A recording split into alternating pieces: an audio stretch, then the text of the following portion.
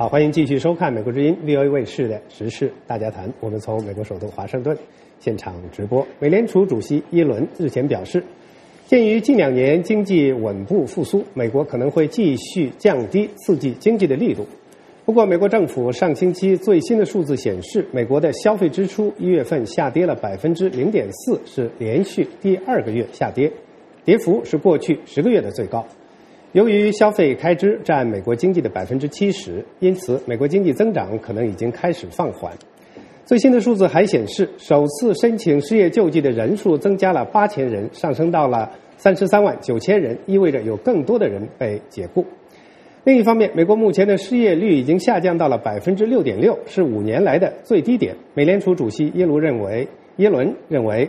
目前的失业率仍然太高。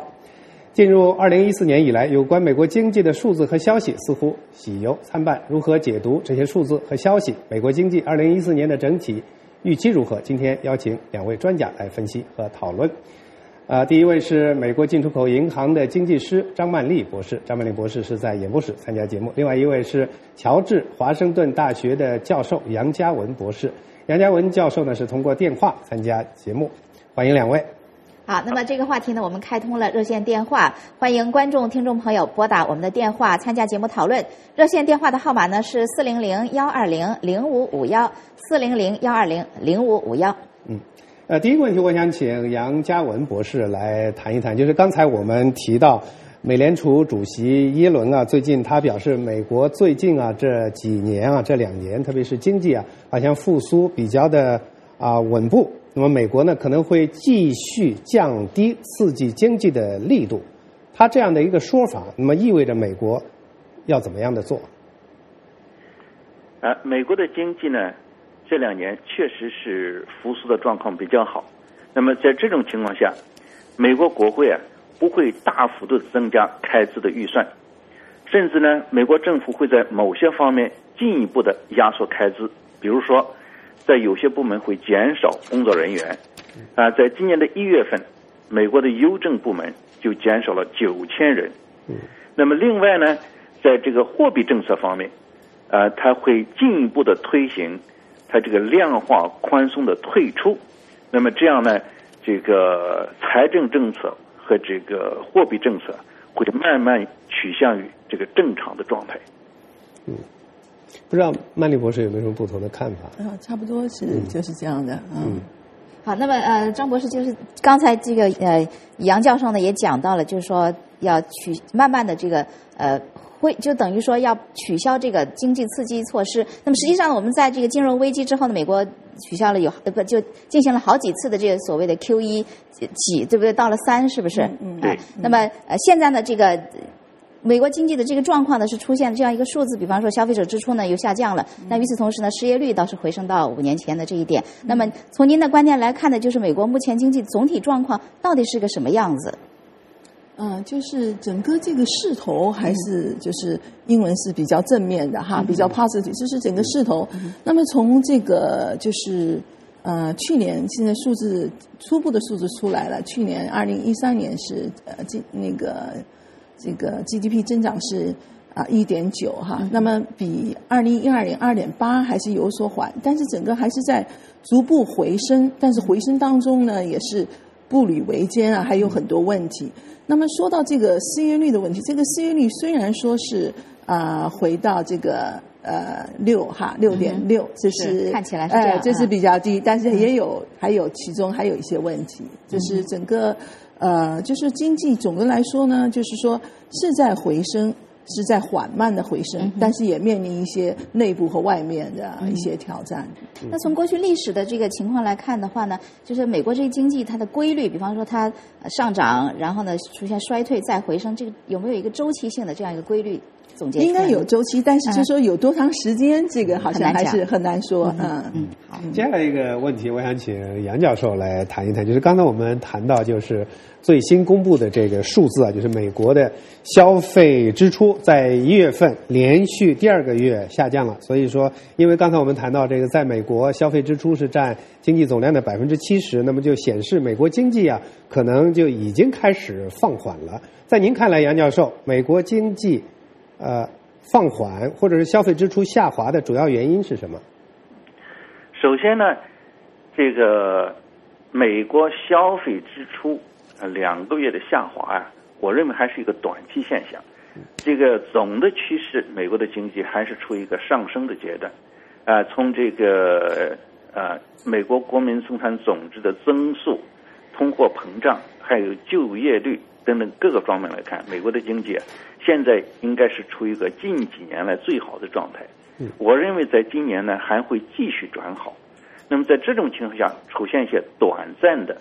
这个消费支出的降低不足为奇，很可能与这个近期的气候有关，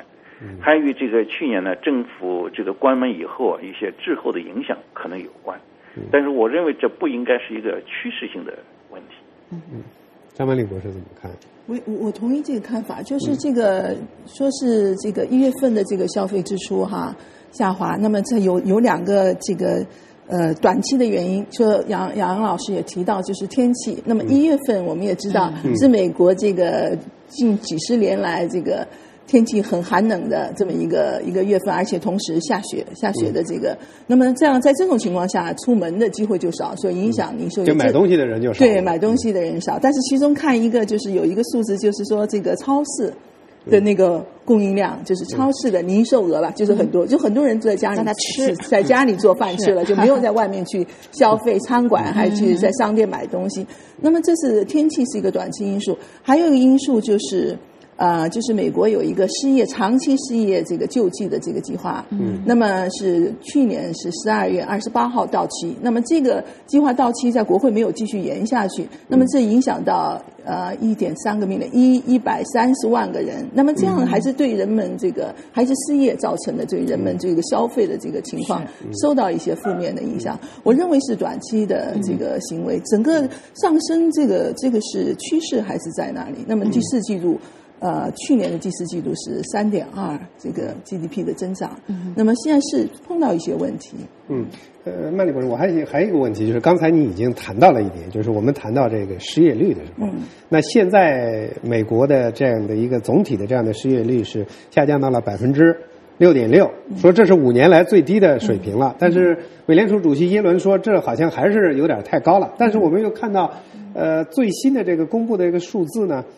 申请失业救济的人数，它这个好像应该是1星期公布一次。对，增加了8000人。对，那上升到了33万9千人，就是意味着有更多的人被解雇。对，那似乎这2个数字中间似乎有一些矛盾，有些迷惑。是怎么回事？有些迷惑，就关键是这个时间是重要的，就是说6.6是。今年1月份的失业人数，那么失业人数我们知道统计嘛，就是失业的人数，的比例占整个就业人口，就是整个劳动大军的，那么包括失业非和不失业的。那么这个您说的这个数字呢，是2月份第1个星期，就是截止到2月8号那个星期，那么就说有8000人第一次申请，增加了8000人第一次申请失业救济。那么你要再看另外一个数字呢，又说明另外就是说新的这个就业机会，就是雇主又增加了11万个多。那么为什么这2个数字听起来好像有点这个好像让人家听起来不知道说什么呢那么主要是它是说的不同的时间，6.6是1月份，那么这个数字是2月份，截止到2月8号那个星期。但是整个你要是看新增加的就业机会和新增加的第一次领失业救济金的这个比例来看，就业机会还是盖过这个，所以从这个角度来说，这个数字应该还是说明就业的情况还是在缓解。好，我们来接一下电话，怎么样？好的，各位观众朋友，您正在收看是美国之音 VOA 卫视的现场访谈节目。我们目前讨论的是美国经济2014年的前景如何，以及它对中国的互动方面将产生什么影响。我们的电话号码呢是400-120-0551。接下来我们来接听一位观众的电话，河南的陈先生。陈先生您好。你好，主持人。你好，请讲。我想问一下，就是说你像美国的经济，其实我感觉美国的经济一直都还可以都不会说有太大的波动，然后奥巴马一直在改革，然后就是说像他这样的话，会不会就是说对中国有一些好的影响呢？嗯哼。我就具体我还看不出来美国的经济会对我们有什么影响。好的，河南的陈先生，谢谢您。咱们请杨家文教授谈一谈这个问题吧。杨教授，好，谢谢提问。就美国的经济啊，它在整个世界经济当中占着一个举足轻重的地位，这个是大家这个共知的。中国经济跟美国经济也是密切相连的，那么直接的联系就是一个贸易问题。美国经济的这个回暖啊，对于中国这个出口应该是一个非常有利的因素。那我们看到中国这个最近的这个出口的数字啊都比较好，那么这应该说与美国经济的复苏有直接的关系。所以美国的经济好转，那么对中国呢应该是一个促进作用。那么杨教授，我想问问，就是说除了对中国的这个出口方面有一些促进作用之外，还有就是跟人民币的这个关系之间会有什么样的这个互动呢？当然就是人民币升值的问题了。这个人民币升值的问题啊，是近10年来以致人们在讨论的问题。那我有一个看法，实际上人民币升值对这个中美贸易它的影响不是太大。我们看近10年来，特别是从2005年到现在，人民币一直在升值。那么到目前为止，上升已经超过30%。可是中国对对美国的贸易顺差呢，还是一直在增加。所以人民币币值的问题它对中美贸易、中美经济关系呢，从经济的角度来说不是一个非常这个严重的问题，不是一个重要的问题。那么关键是呢，这个中美贸易之间有一些政策上的因素影响到这两国之间的贸易平衡。所以我个人认为，对这个人民币这个影响主要是看这个价格方面就是物价就是在中国在美国相比较而言，这个人民币是不是处于一个比较合理的水平？人民币应该说现在目前处于一个比较合理的水平，今后大幅度升值的可能性不会太大。这关于说到人民币这个价格谈到人民币的汇率问题，这是这个美中经贸关系当中，就是过去可以说的毫不夸张的说，过去20年来，差不多一直就在谈论这个问题。杨教授，刚才那个观点也是。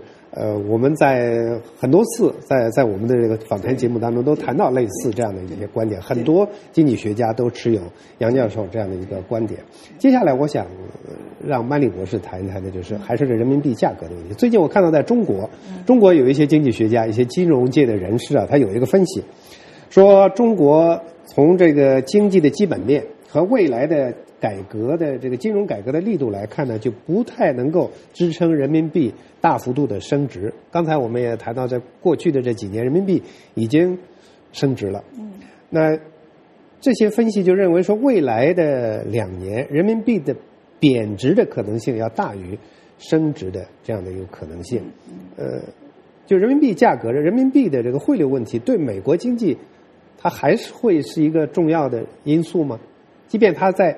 贬值，就是不应该是一个很大的因素，就是这个人民币那么人民币是升值和还是贬值？那么首先好像要弄清楚，它是对内贬值还是对内升值，还是对外贬值还是对外升值？那么那我们从汇率的角度说，它的贬值还是升值？那么我同意这个说法，就是说今后2年这个升值的空间会减少。那么这个如果说我是为什么要强调是对外呢？就是说它人民币它在外汇市场上，那么我们知道币值它是价格供求关系，那么支撑这么长时间人民币升值，主要的原因是就是说对人民币有很多的需求，是外资的流入。那么外资也可以是出口造成的外汇的进来，也可以是直接投资造成的外汇进来，还有其他的热钱进来。那么这种趋势呢，那么我们最近也看到，就是在这个出口下面，我们经常说的是个经常项目，有出口，有服务，还有就是还有其他比较小的，比如说这个转移，我中文不太会说，还有一些收入这方面，那主要是出口这部分。那么中国的这个经常项目的顺差已经从2007年占 GDP 10%，现在降到目前的2%。所以这个顺差的整个这个也是逐步减缓，这也是升值的空间比较小。另外一个，这个外资的流入虽然还是持续会流入，那不像前几年势头这么旺。那么我个人还是不太会认为这个人民币贬值的这个可能性比较大，我自己不太认为。因为现在还有一个原因，除了这个外汇流入流出的这个原因，还有一个就是中国这个高层希望推进人民币的国际化。那么在这个情况下，如果出现这种比较大的贬值，对这个进程恐怕会产生负面的影响。接下来我想请杨嘉文教授谈一下，就是刚才的这个问题，就是中国有经济界、金融界一些人士刚才那些分析说，人民币似乎应该在未来的2年可能贬值的可能性要比升值的可能性更大，你是怎么看的？我同意张博士的一个观点，就是说人民币在今后1-2年贬值的可能性还是比较小的。大幅度的升值的空间不大，但是贬值的空间呢也不是太大。那么首先是中国的外汇储备这个数额比较大，那么这是对人民币币值的一个重要的支撑。如果不会出现重大的国际这个事件，应该说人民币的币值应该稳定在这个相对来说稳定在现在这个水平，就是大幅度的升值跟大幅度的贬值，这种可能性都很小。好，谢谢杨教授。那么接下来我想问问在现场的张博士，就刚才在我们节目开头的时候，您谈到就是美国经济呢是在稳步增长，这2位您和杨教授都有这个看法。那与此同时，您也说了美国经济呢是有一些问题，那么有哪些重大的问题目前阻滞美国经济的往前发展呢？那么它有一些自身的问题哈，那么就是在这个整个回升的这个过程当中，就是看有些因素哈，那么其中有一个因素是大家也比较关注，就是这个商业投资。商业投资这个数字总的来说好像起色不是很大。那么从第4个季度就是这个 GDP 增长是 3.2， 那么比第3个季度4.1要下滑。下滑一些，虽然是在涨，但上涨的幅度要减少。其中有一个原因就是这个商业这个投资这方面，那么就说明还是对这个经济信心不足，有一些不确定因素。那么现在看来，这是国内还有，当然了，这个赤字各方面。那么国际情况下，那新兴工业化国家，包括中国还有其他一些国家，那么现在也是各种原因有它自己的原因，经济在减缓。那么现在来说呢，就是说整个上升趋势但是上升趋势会是比较缓慢。时间的关系，我看我们今天这个话题我们就要进行到这里。我们非常感谢乔治华盛顿大学的教授杨嘉文博士通过电话参加节目，也感谢美国进出口银行的经济师张曼丽博士到演播室来参加节目，也感谢我们的观众朋友的积极的参与。好的，请您不要离开，稍后呢回来我们关注美国国务卿克里上个星期对中国进行2天访问期间，会晤了4名中国知名媒体人，谈及互联网、人权、反腐和反恐等问题，请持续锁定 VOA 卫视。